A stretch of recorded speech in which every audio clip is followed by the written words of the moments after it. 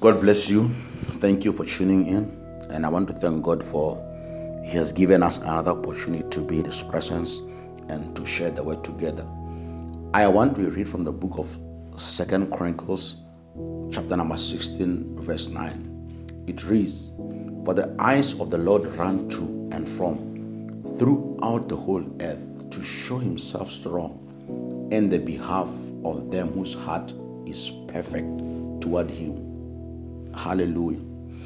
I want to ask you a question this morning. What is the state of your heart? What is the state of your heart? The Bible says the eyes of God are moving to and from, and He wants to show Himself strong on behalf of those whose heart are perfect toward Him. Child of God, I want you to understand that the human heart and its dealings will determine how a man will be used by God. I want you to understand that God is going to judge us based on the state of our heart. God is going to judge us based on our motives. What are your motives? Why have you been praying for the things that you are praying for? Why have you been giving the way that you are giving? Why have you been doing things the way that you are doing them? Hear me, child of God.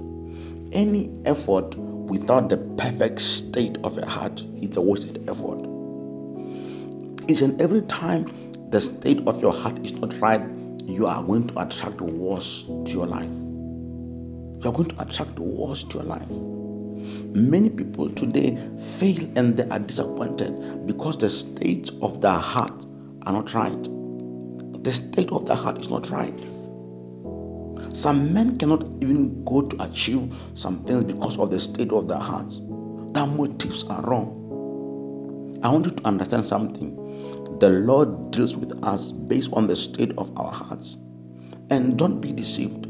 God knows the state of every man's heart. And the Lord is going to judge us based on the state of our hearts. So this morning, I want to examine your heart. Why have you been praying? Why have you been asking for a car? Why have you been asking for the anointing of the Spirit of God? You have been praying, crying, and asking for stuff. Why are you asking for that stuff? The Bible says there was a man called Simon the sorcerer in the book of Acts. The Bible says when Simon saw the disciples lay hands on people and they received the gift of the Spirit, Simon went on to ask for the same things. He wanted, in fact, to change the gifts of the Spirit for money. He wanted to change money for the gifts of the Spirit. But the Bible says the apostles rebuked him and said, "You have got no part in this," because his motive was not right. He wanted the power not for himself.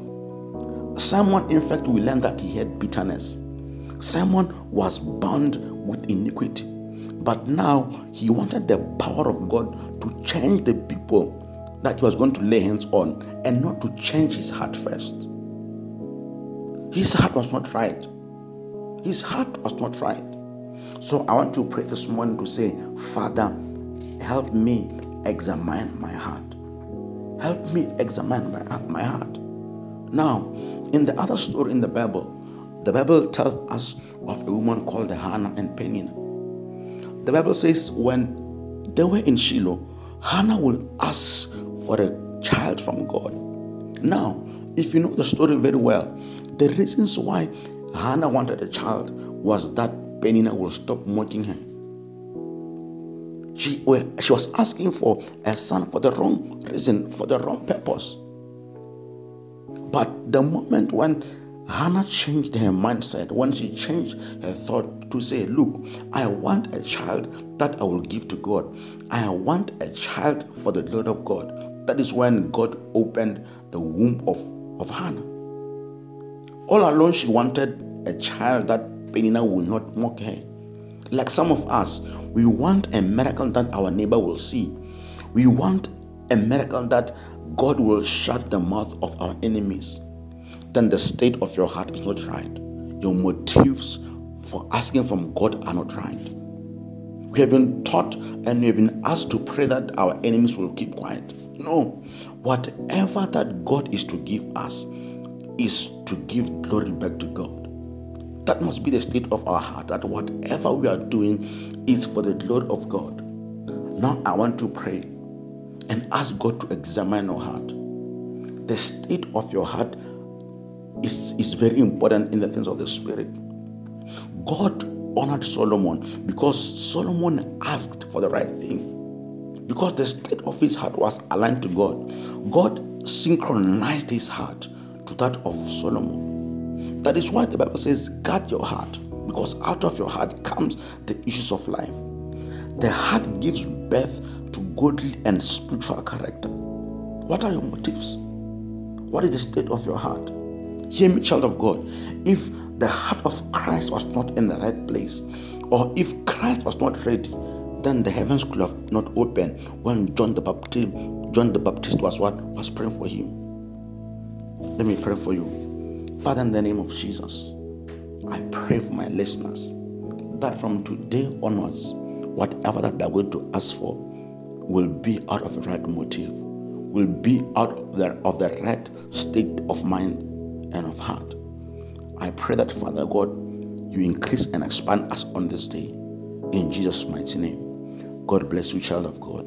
Thank you for listening. Bye-bye.